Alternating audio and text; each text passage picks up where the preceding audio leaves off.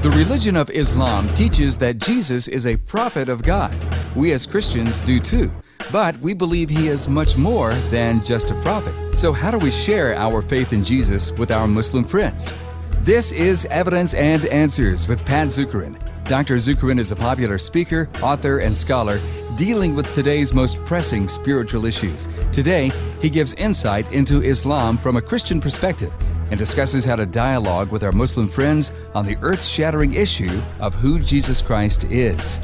Now, not only will you find multiple resources on Islam, but on everything from atheism to Zen Buddhism when you go to our website, evidenceandanswers.org. Dr. Zukeran's books, articles, interviews with leading scholars, and past radio shows are there for download at evidenceandanswers.org. Browse the topics and then contact us and tell us what you think. We always love to hear from you. That's evidenceandanswers.org. And now here's Pat Zukeran with Part 2 on sharing Christ with Muslims. Even Muhammad did not know what his eternal state would be. Christianity is unique from all the religions in that we can be 100% sure of our eternal destiny. Why is that? Well, because we know we don't stand a chance to earn our eternal life. We know we can't earn it. We know that. We know we're dead in sin. We're dead in the water, as the Bible describes. But we know that someone has paid the price for our sin. And because Christ has done that, we can be 100% sure.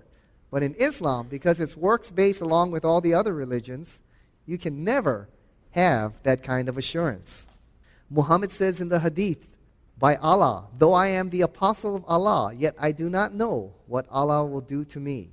Finally, Christianity teaches, the Bible teaches that man is sinful by nature.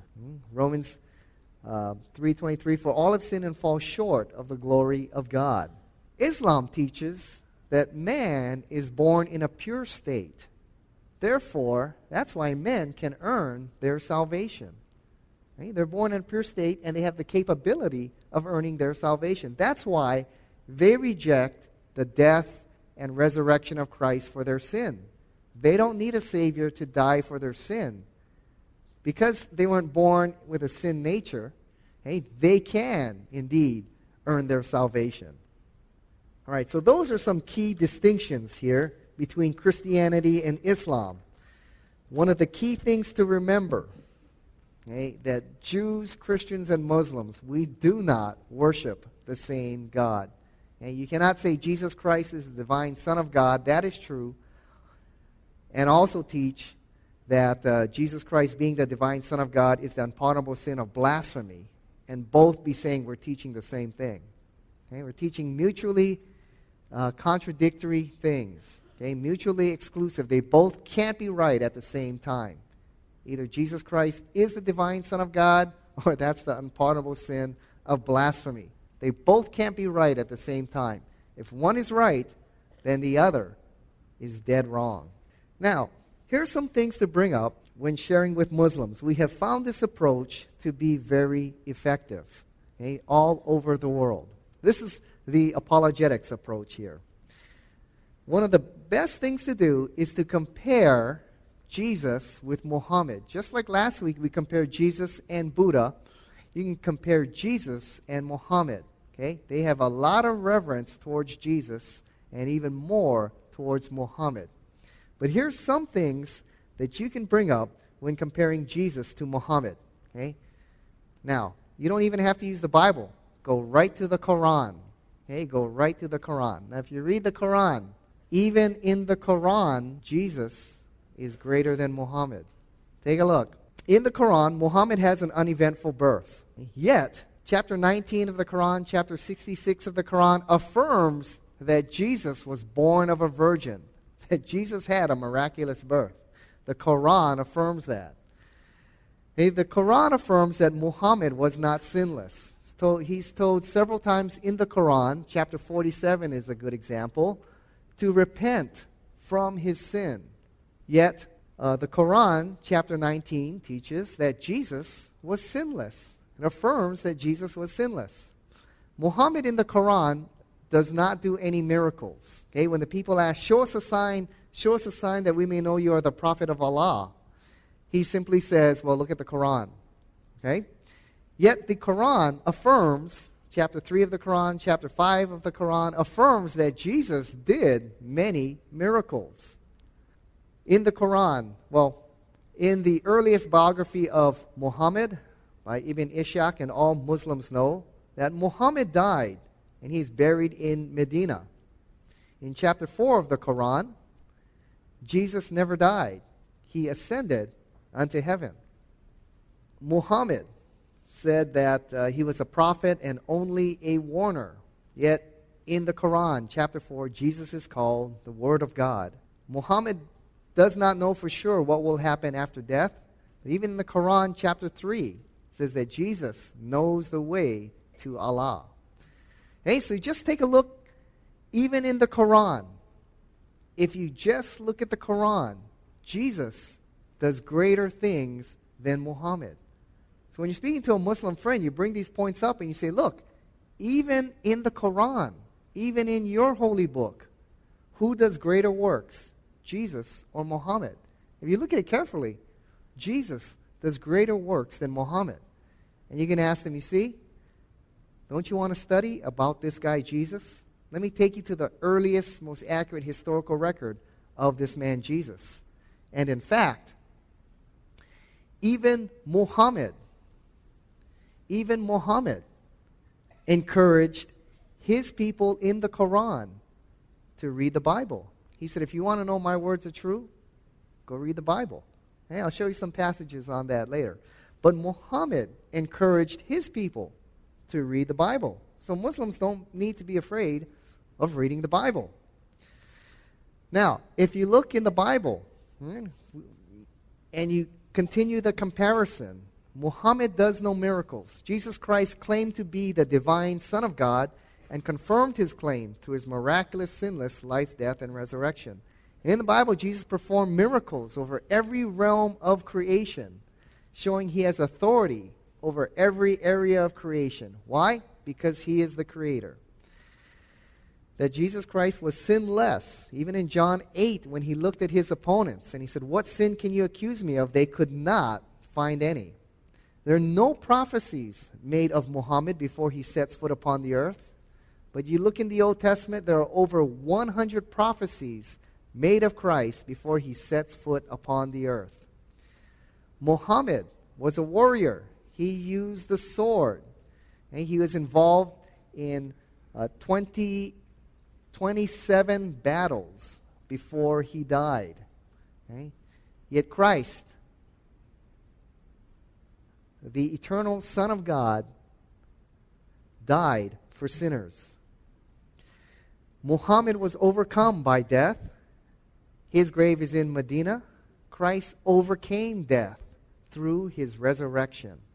So who's greater, Jesus or Muhammad? Which one should you be worshiping? And the whole idea that the Bible has been corrupted, that burden really is on the Muslims to prove their point, not us. Okay? Even in the Quran, okay, here's chapter 10 of the Quran. Muhammad said, if you were in doubt as to what we have revealed unto you, then ask those who have been reading the good from before you. The truth has indeed come to you from your Lord, so be in no wise of those who doubt. Chapter 5, say, O people of the book, okay, that's Jews and Christians, ye have no ground to stand upon unless ye stand fast by the law, the Gospels, and all the revelation that has come to you from your Lord. See, Muhammad encouraged his people to read the Gospels. If you want to know whether my teachings are true, go look at the Bible, he said. Now, in 630 AD, Muhammad then believed that the Bible wasn't the accurate Word of God. Muhammad believed that the Bible was accurate in his time, and that's 630 AD. Now, we have biblical text that predates 630 AD. We still have them with us. Okay, so if Muhammad thought, okay, track with me here, if Muhammad thought the Bible was accurate in 630 AD, and we have copies of the Old and New Testament with us today before 630 AD, and thousands of manuscripts as well, okay, then we know we have a very accurate historical work in the Gospels. They have been very accurately translated and transmitted. And if Muhammad thought they were accurate in 630 AD, and we've got older manuscripts than that, then the case that the Bible has been corrupted completely falls apart. Okay? We've got over 5,000 Greek manuscripts, numerous papyrus and parchment fragments, versions, translations, quotes from the church fathers. In all, we have over 24,000 ancient manuscripts to show that our Bible has been accurately preserved and not corrupted. Okay? We've got manuscripts that date as early as 125 AD here. We've got quotes from the church fathers, some quoting them as early as the 1st century AD. In fact, within the first 400 years, the church fathers quoted every verse of the New Testament except 11. So even if we didn't have the New Testament, if we just went by the quotes of the church fathers, we could reconstruct the entire New Testament. It has been very accurately preserved. Not only that, we've got early canons of the New Testament here. The Muratorian canon, about 170 AD, that's a partial, most of the New Testament's in there. Chester Beatty Papyri, 250 AD, most of the New Testament's there. And these that follow, Codex Vaticanus, Codex Sinaiticus, Alexandrinus, the Latin Vulgate, Syriac New Testament, all predate 630 AD. These are complete New Testaments, and we have them with us today. So if Muhammad thought that the Bible was accurate in his time, 630 AD, and telling his people to go read it, and we've got older versions with us now, then the whole idea that the Bible has been corrupted, that argument falls apart. And Muhammad told his people, you want to test the truth of my words? Well, then go read the Bible. He was encouraging Muslims to read the Bible. Therefore, Muslims should read the Bible. Something they shouldn't be afraid of. Encourage your Muslim friend to do so. And finally, the death and resurrection of Jesus Christ.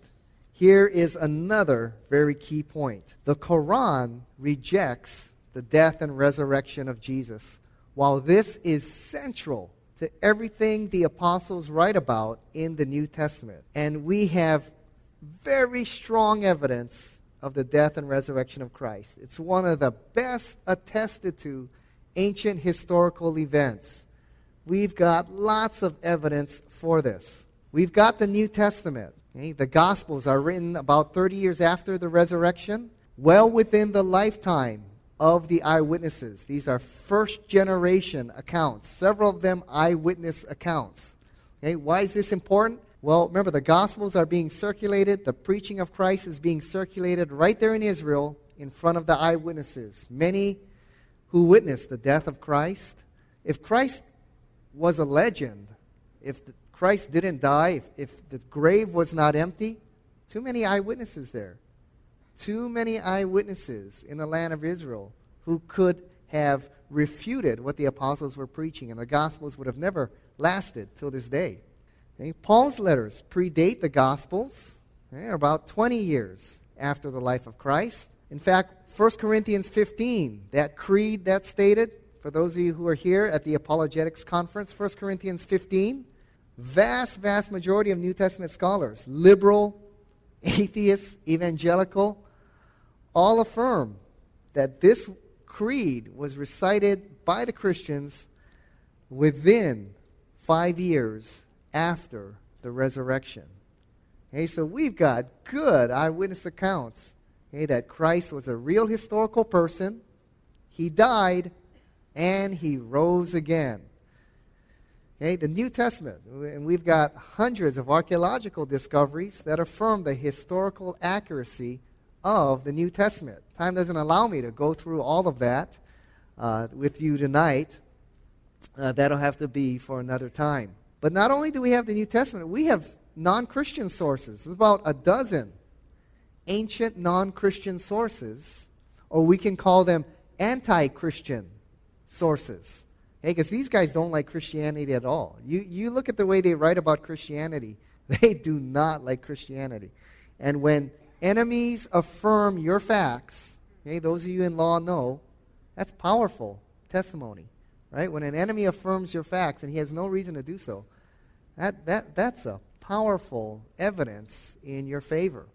Josephus here, he's a Jewish historian, and he writes this brief paragraph. At this time there was a wise man who was called Jesus. His conduct was good, and he was known to be virtuous, and many people from among the Jews and other nations became his disciples. Pilate condemned him to be crucified and to die, but those who became his disciples did not abandon his discipleship. They reported that he appeared to them 3 days after his crucifixion, and there he was alive. Accordingly, he was perhaps the Messiah concerning whom the prophets have recounted wonders.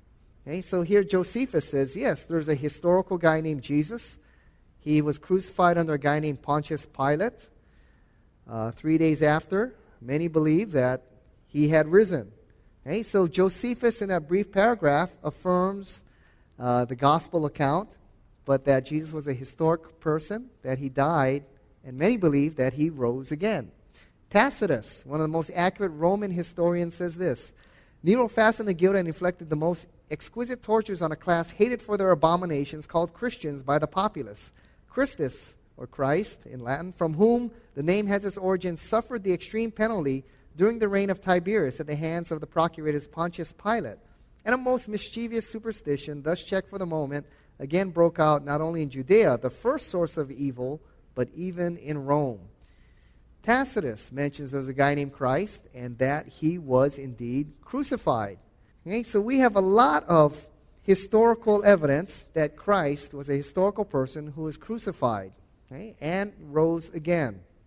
We even have heretical gospel works called the Gnostic Gospels. Even these heretical works affirm that Christ was crucified, okay? Something that the Muslims reject. The evidence is so compelling. You've got two of the most liberal scholars here, okay? John Dominic Crossan, the leader of the Jesus Seminar, who rejects 80% of the Gospels as mythology. He says this, that he, Christ, was crucified is as sure as anything historical can ever be. That's from the most liberal guy who rejects the resurrection and the miracles of Christ. Bart Ehrman, he was an evangelical scholar who now is an atheist, and he rejects the Gospels as being accurately preserved. He says this: one of the most certain facts of history is that Jesus was crucified on orders of the Roman prefect of Judea, Pontius Pilate. Okay, so here, because the evidence is so overwhelming, even the two most liberal scholars here have got to affirm. Guys that don't even affirm the accuracy of the Gospels affirm that Jesus Christ was a historical person who was crucified under Pontius Pilate. Now, the implications are quite serious here. If Christ was crucified and he rose again, then the Quran is in error because it rejects the death and resurrection of Christ. The Quran, according to Islam, is the perfect book that came down from heaven. It has absolutely no errors. The exact copy that's sitting in heaven is what the Muslims have today in the Quran. If you find one error in the Quran, then it can't be the perfect book from heaven. This is major here. This is a huge error in the Quran, that they reject the death and resurrection of Jesus Christ. Therefore, the Quran cannot be the inspired Word of God. Okay, the New Testament, everything about the New Testament talks about the deity of Christ, the death of Christ, and the resurrection of Christ. That's something that the Quran rejects. And since the Quran rejects that, but there's so much evidence in favor of the death and resurrection of Christ, then the Quran cannot be the inspired Word of God. You need to ask the Muslim, on what basis do they reject the death and resurrection of Christ? On what basis do they reject the historical death and resurrection of Christ? And here are a couple of reasons they'll give you. Well, because Muhammad taught that. Okay? Muhammad, the prophet of Allah, rejected the death and resurrection of Christ. Well, that's circular reasoning. Okay? That's circular reasoning. You're not giving me a historical argument. Okay? Well, Allah would not allow His prophets to die in such a disgraceful manner. Still, you haven't given me a historical argument here. Okay? You're simply giving me, your theology, but you're not giving me a historical basis for your argument here. The resurrection demonstrates that Jesus Christ is indeed the divine Son of God. And if what the Bible teaches is true, then Christianity is true, and the religion of Islam is therefore false. Okay? Now, this approach has been used all over the world, and we have found it to be very successful throughout the world. If you do it properly, with love and with reverence, many Muslims are coming to Christ as a result of people using what we've taught you tonight. In the country of Bangladesh,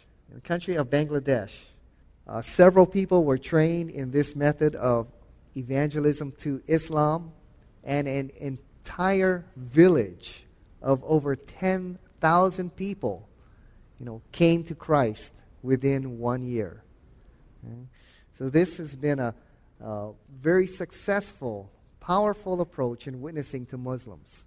As we close, I want to share with you about a good friend here, wrote a great book, Understand My Muslim People.